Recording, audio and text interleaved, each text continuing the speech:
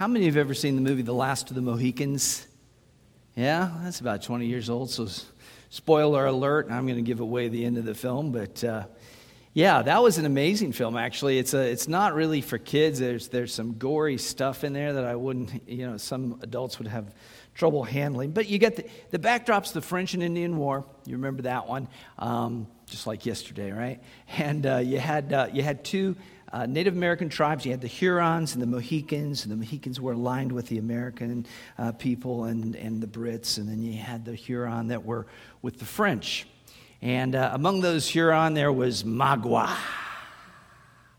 You hear that in the just sound. He's the evil guy, Magua. He was a bad dude. Like, you did not want to mess with Magua. And this all plays itself out, and there's all kinds of murder and mayhem and battles and so forth. But at the very end of the movie, they're up on this mountain, and there's Magua, and he's fighting the second to last Mohican because he kills that guy. And it just so happened the guy he kills, the brave that he kills, has this British, we'll call her a fiancée. It wasn't very formal, but anyway. So she's standing there, and they battle, and she loses her love, and there's Magua, and he's like reaching out. He's going to take her, and she looks over the edge of the cliff, and she just steps off. She's not going to be taken captive. Now, I'm not for suicide. I'm not holding suicide up as a great, thing that we should imitate. But honestly, we don't want to be taken captive. There's a kind of a resolute bravery in that act. And we, too, we want to be very, very aware that we not be taken captive. That's the big idea today. Paul is concerned for the Colossians. We've been talking about this pretty much all the way from the beginning when we started the book. We've been looking toward, why was the book written? What's it about? And Paul, of course, is writing about these false teachers, which we're getting to. We're really kind of on top of it right now. And here he says today that we are not to be taken captive. So there's the big idea. Don't let yourself be taken spiritually captive. This was not only true in the time of the Colossians, it's been true ever since. Paul writes this a lot. To the Galatians, he wrote something very similar. He said, "For freedom, Christ has set us free. Stand firm, therefore, and do not submit again to a yoke of slavery." So that's how we ought to think about it. I don't know whether you, average Christian sitting in the pew, whether you think this way or not. As a pastor, I have to think this way. I have to be vigilant. The other day I was writing an email to someone, and in it I recounted all, and this was just off the top of my head, all of the things that have come along just in the course of the 30-some years that I've been a pastor, and all of the different movements and things that were really off, and people should have recognized them almost immediately. And sometimes it would take, sometimes it would take a year for that, there'd be the book highlighted at the local Christian bookstore on the end cap. Oh, look at this book, And a year later, pretty much most of evangelical Christians had caught up with the fact that this was not the gospel and that these people were not trustworthy. Now, I tell you this, I say this because it's in the text, but I also say it to you because I can't always be with you. I feel like I've done what as a pastor I should do and must do, which is try to oversee the flock of God and keep you protected. But I won't always be with you. Like Paul, I'll be with you in spirit. But I want you to be personally responsible. There'll be a pastor that will follow me. But you too, you as a lay person, you're responsible not to be taken captive. Be aware. We're going to look at this today. First of all, don't be captive by anyone. Don't be taken captive by anyone. Paul writes, "See to it that no one takes you captive." And it might be silly or seem silly to drill down just on that little word, one or someone. The word literally means someone or anyone. You remember the Heffalump song from Winnie the Pooh? Beware, beware, beware, beware, beware. All right? We need to beware because, whether it's a heffalump or a woozle, someone or anyone may come. And I'm being completely serious. It could be anyone. Paul could have mentioned the name of the person or persons that he had in mind. He knew who they were. Some people think that he was actually in kind of a subtle way saying, I know who you are, someone, and that the Colossians would have read it that way. I'm kind of glad that for our sake, he didn't even bother mentioning the name. Because for us then, it leaves that question open, doesn't it? We're not looking back at some just historical name going, well, at least we don't have to deal with Arius or whoever, or Pelagius or somebody like that. We don't have to think that. It's anyone. You say, anyone? How anyone is anyone? Anyone. You're like, okay, let me give you an example of this. Paul writes to the Galatians. You want to see how broad the possibilities of anyone would be? Look at this.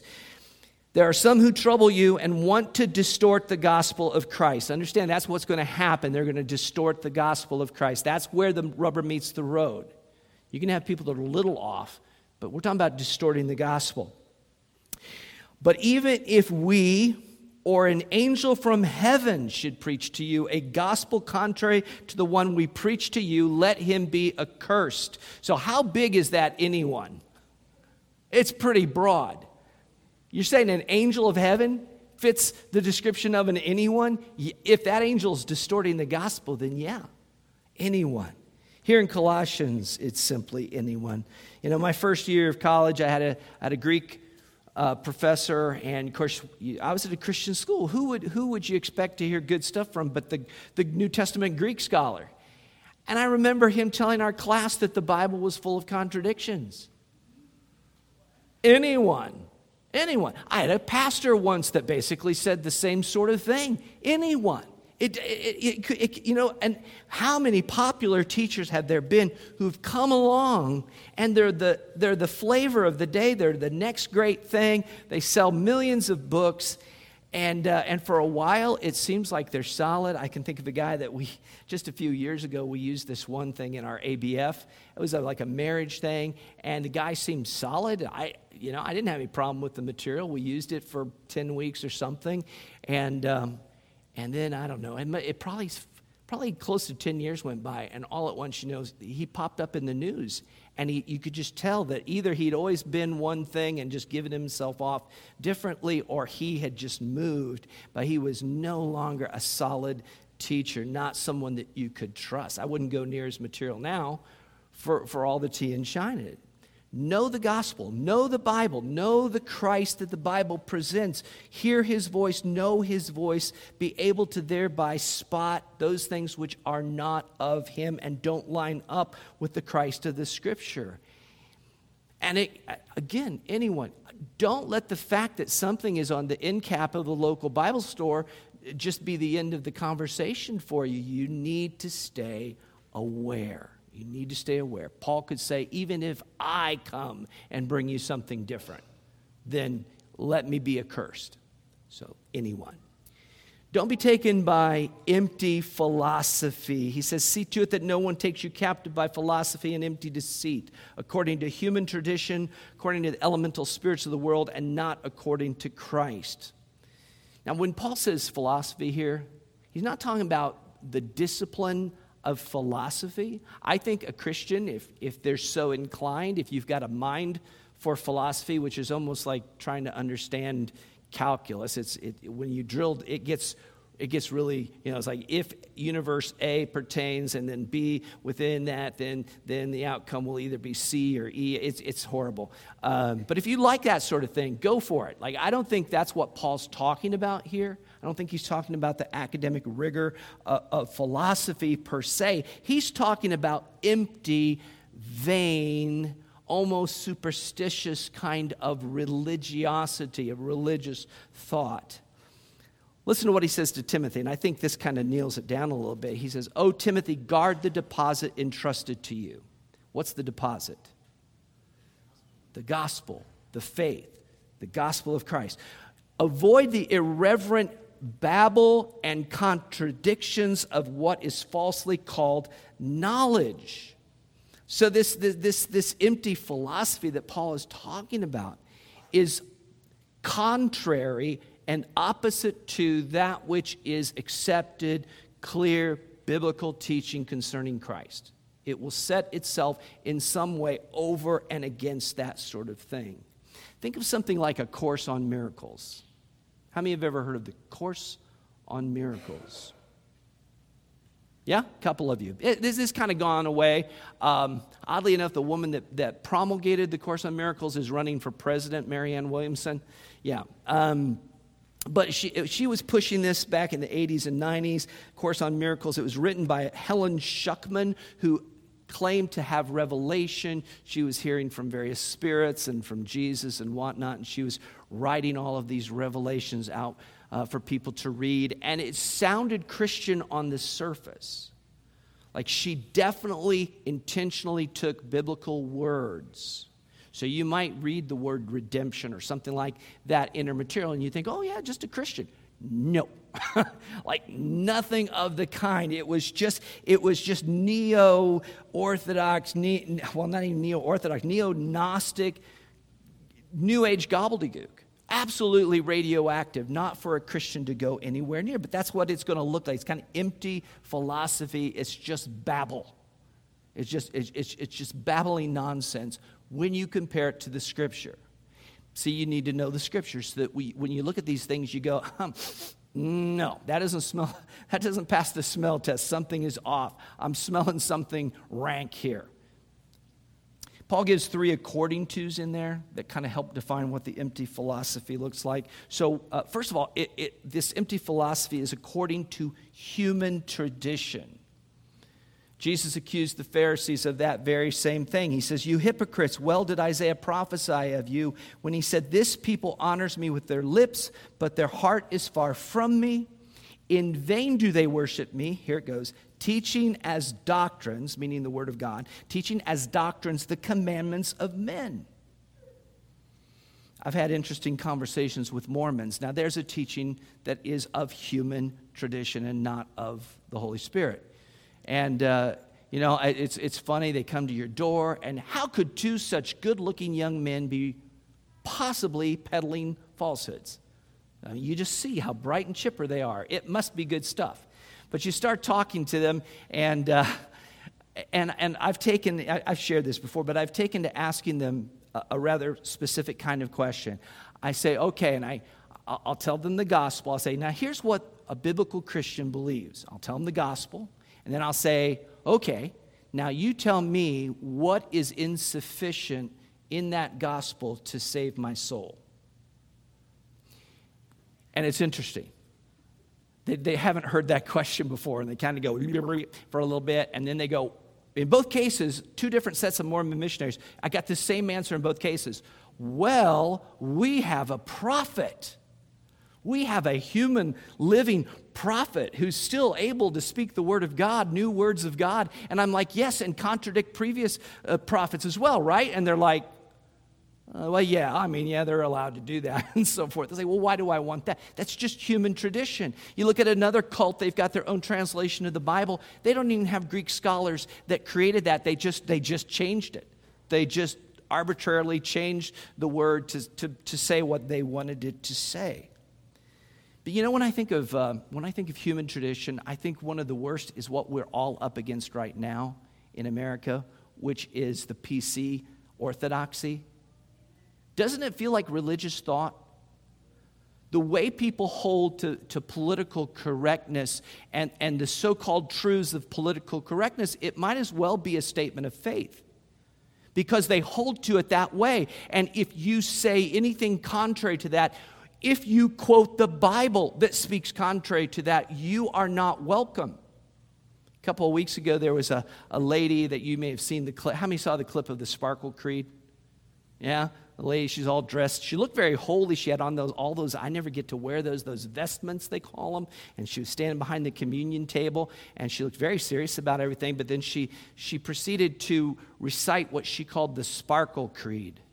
And it had to do with Jesus having 2 dads, and it was you get the idea, very rainbowish, and that's what passes in some churches for the faith. It's human tradition. Be wary if someone is confusing the Word of God, and twisting it and reimagining it and turning it into that which is essentially human thought and human belief today, run. Run. Whether they do it to discourage you or silence you, one thing's for sure, it's demonic and it's seeking to take you captive. And here's the sad thing. Brothers and sisters, it is taking some people captive. And you know that.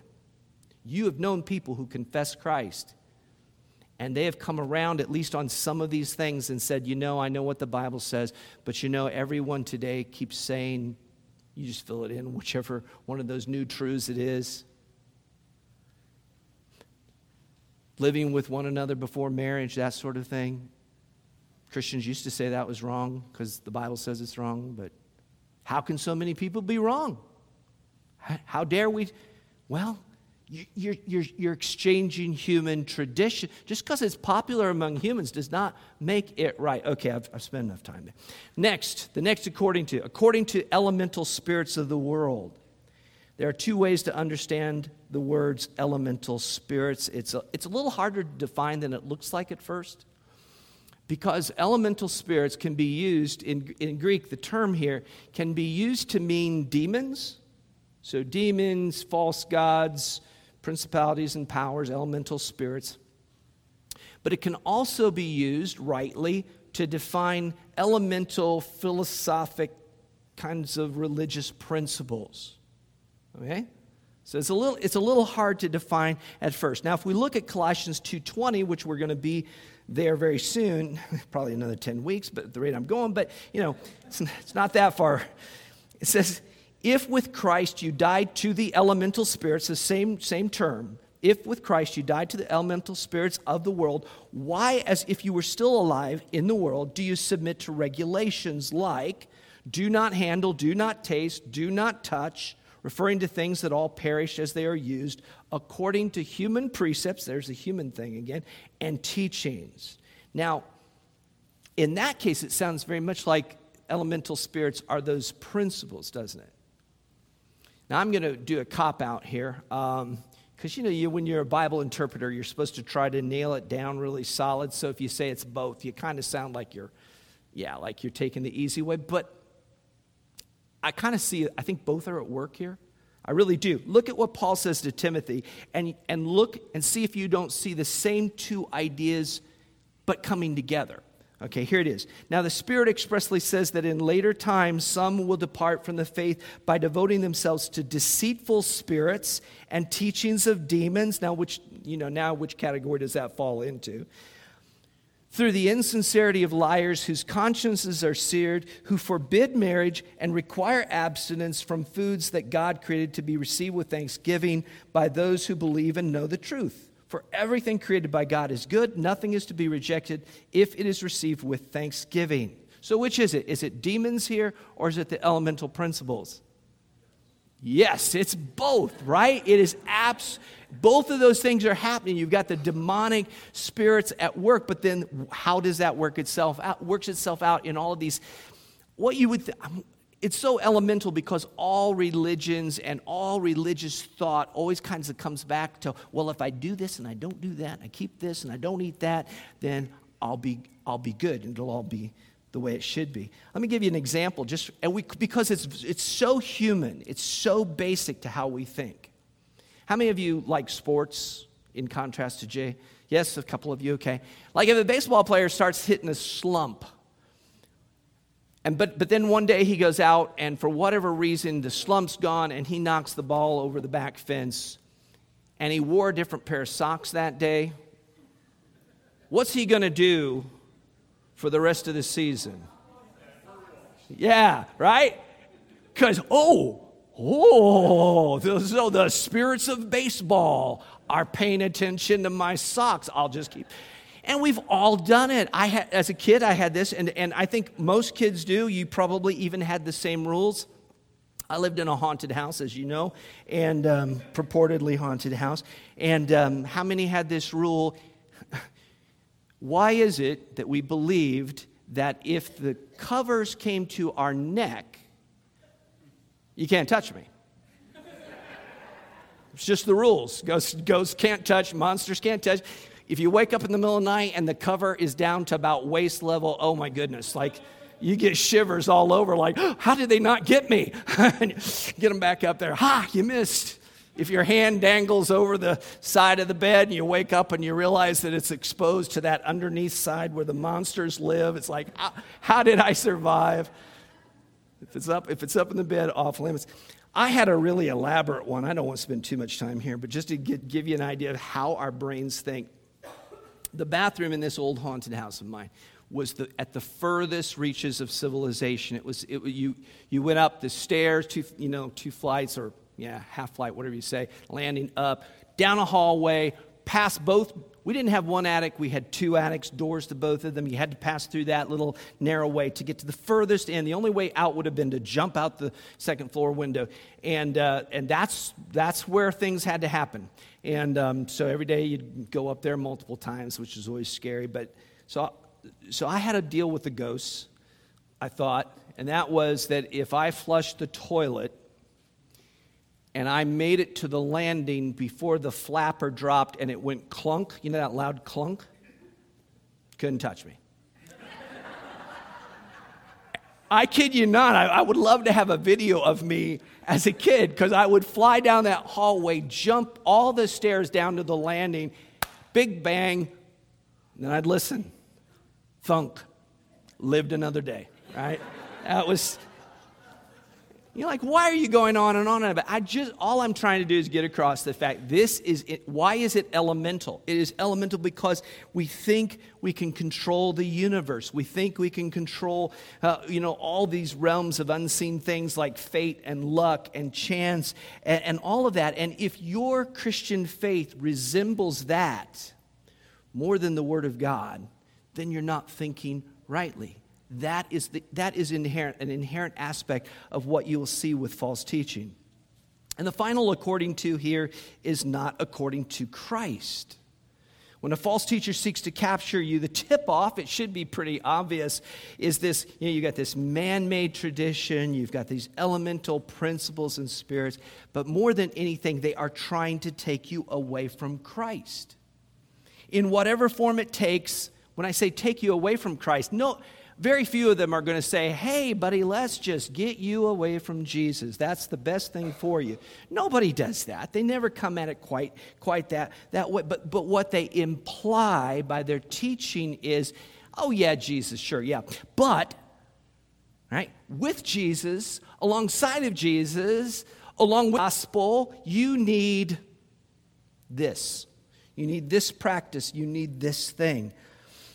Paul's dominant thought throughout the book of Colossians, throughout the New Testament, but here in Colossians is this: rituals are not the substance. Visions are not the substance. Harsh treatment of the body, denial of the body, these are not the substance. Man's ideas, man's philosophies, they aren't the core. The substance is built on Christ. Christ is the substance. Christ is the gospel. Christ is our hope. He is the Lord. He is the Savior. It all must come back to Him and flow from Him, or it isn't genuine Christian faith. To boil it down to an earlier statement, look at what Paul said just a few verses earlier.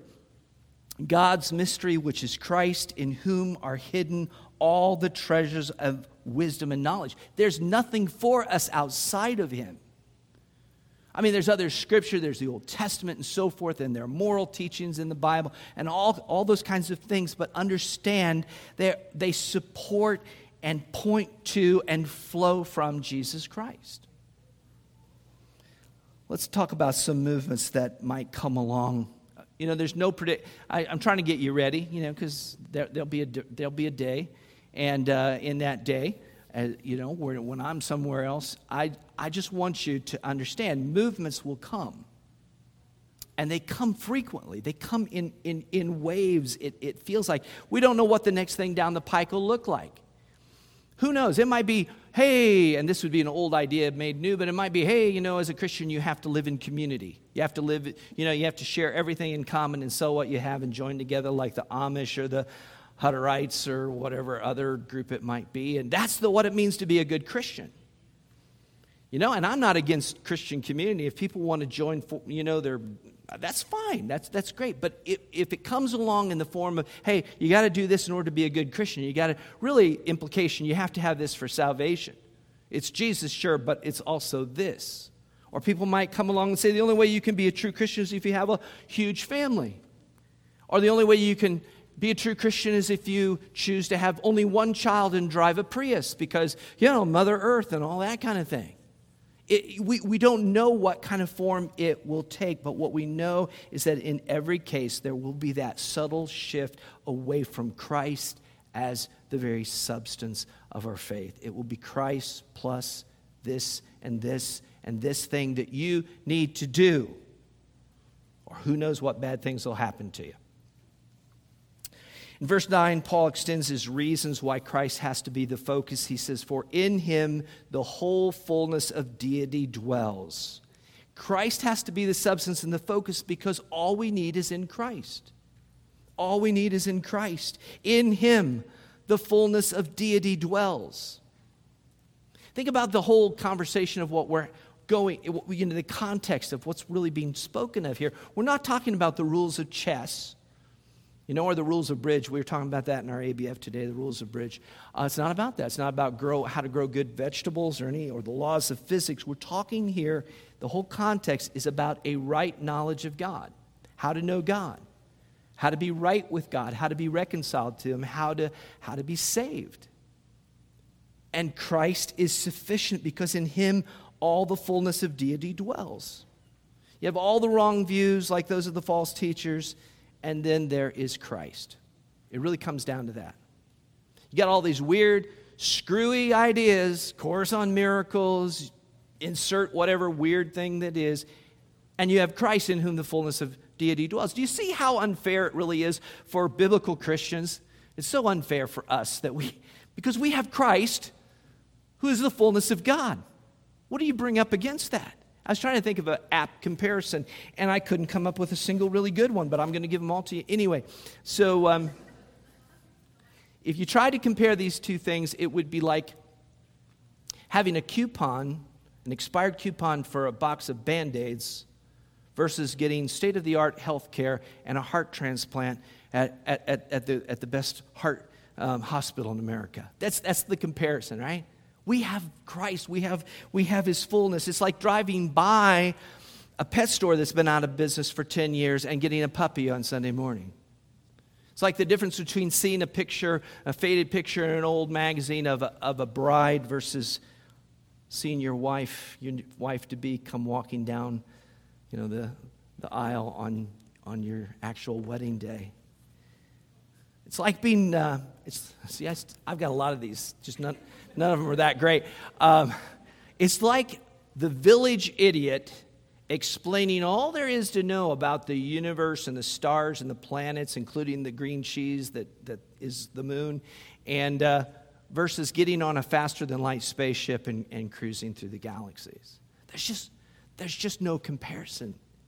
Why would we exchange one for the other? Christ is the substance because he is the Son of God, the second person of the Trinity. The false teachers, they would give you hope that, if you do all these little things and you keep all these rules and you then maybe out of the peripheral vision in your eye, you'll see an angel pass by. And I hate to say this, but among Christians, I don't know what it is. But I do hear Christians sometimes going, I know a guy who had a dream and he saw an angel. That's so exciting. Really? Compared to Christ, who we've come to know through the gospel, that's small potatoes. That's nothing. What can they offer us?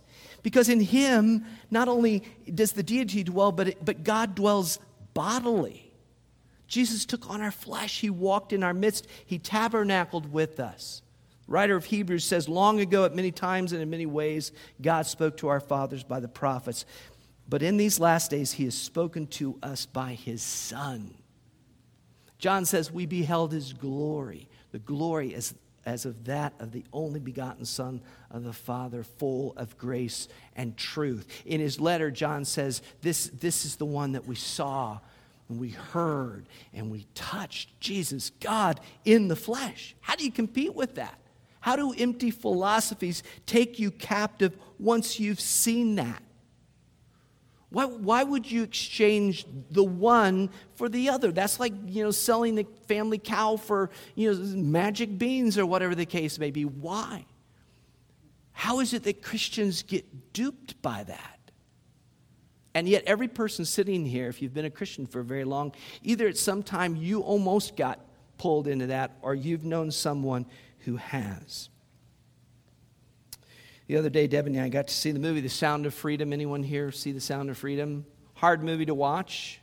Yeah, very good movie. I mean, it portrays something that's very, very scary, and that's the human trafficking, human sex trafficking. And not to give too much away about the movie except the beginning and the end, but in the beginning of the movie, the guy, there's a father. Both of his children, a little boy, a little girl, get captured by these people. He gets hoodwinked. He thinks they're going to this thing. When he goes to pick them up, they're gone. They've been sold. And so by the end of the movie, it's the fact that they're rescued. And praise the Lord, at least the way the film depicted, they were rescued.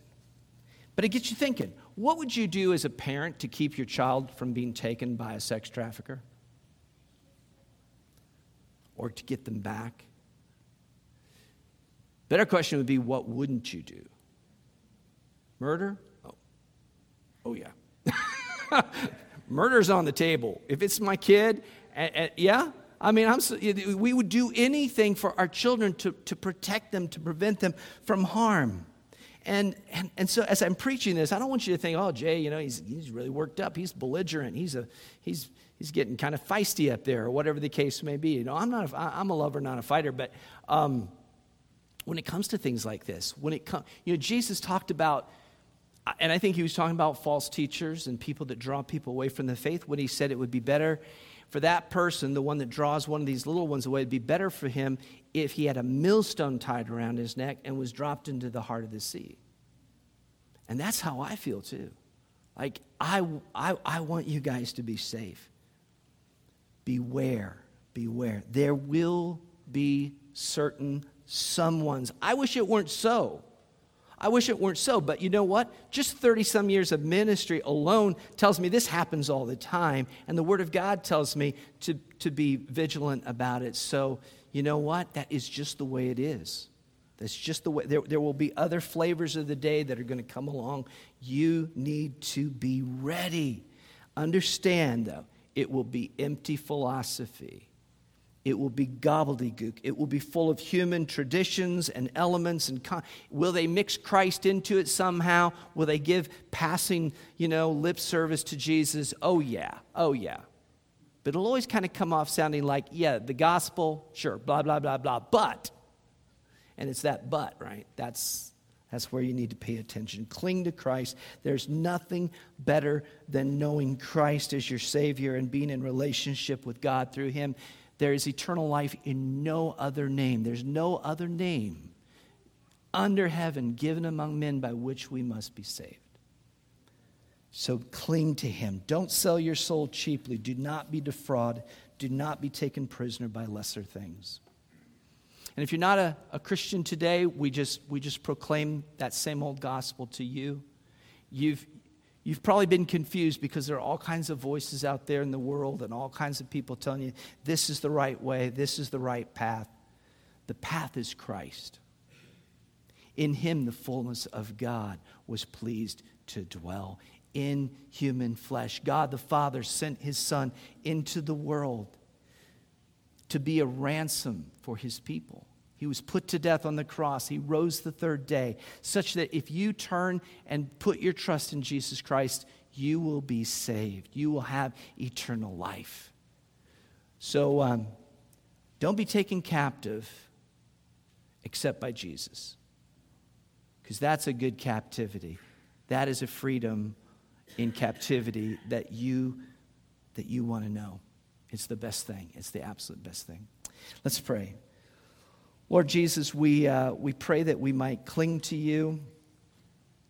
Lord, in so many ways, when it's laid out in Scripture as it is, it's pretty simple. It's simple enough. And yet, Lord, every day some new Pied Piper comes along, preaching Christ wrongly, preaching him in an incorrect way, where something is added to his work, something is put next to it as being essential. Various experiences and things are raised up above the actual gospel itself. And I pray, Lord, that you would protect your people. Pray that you'd protect every person here and that you'd keep them safe, that you would keep them safe from being taken captive, and that each one would do everything they can to be diligent in this respect. And Lord, I pray that the gospel might reach someone today, that they might hear of the gospel of Jesus Christ, that you might open their eyes, that they might see him, the one in whom the fullness of deity dwells, and that they would turn to him and be saved. We pray it in his name. Amen.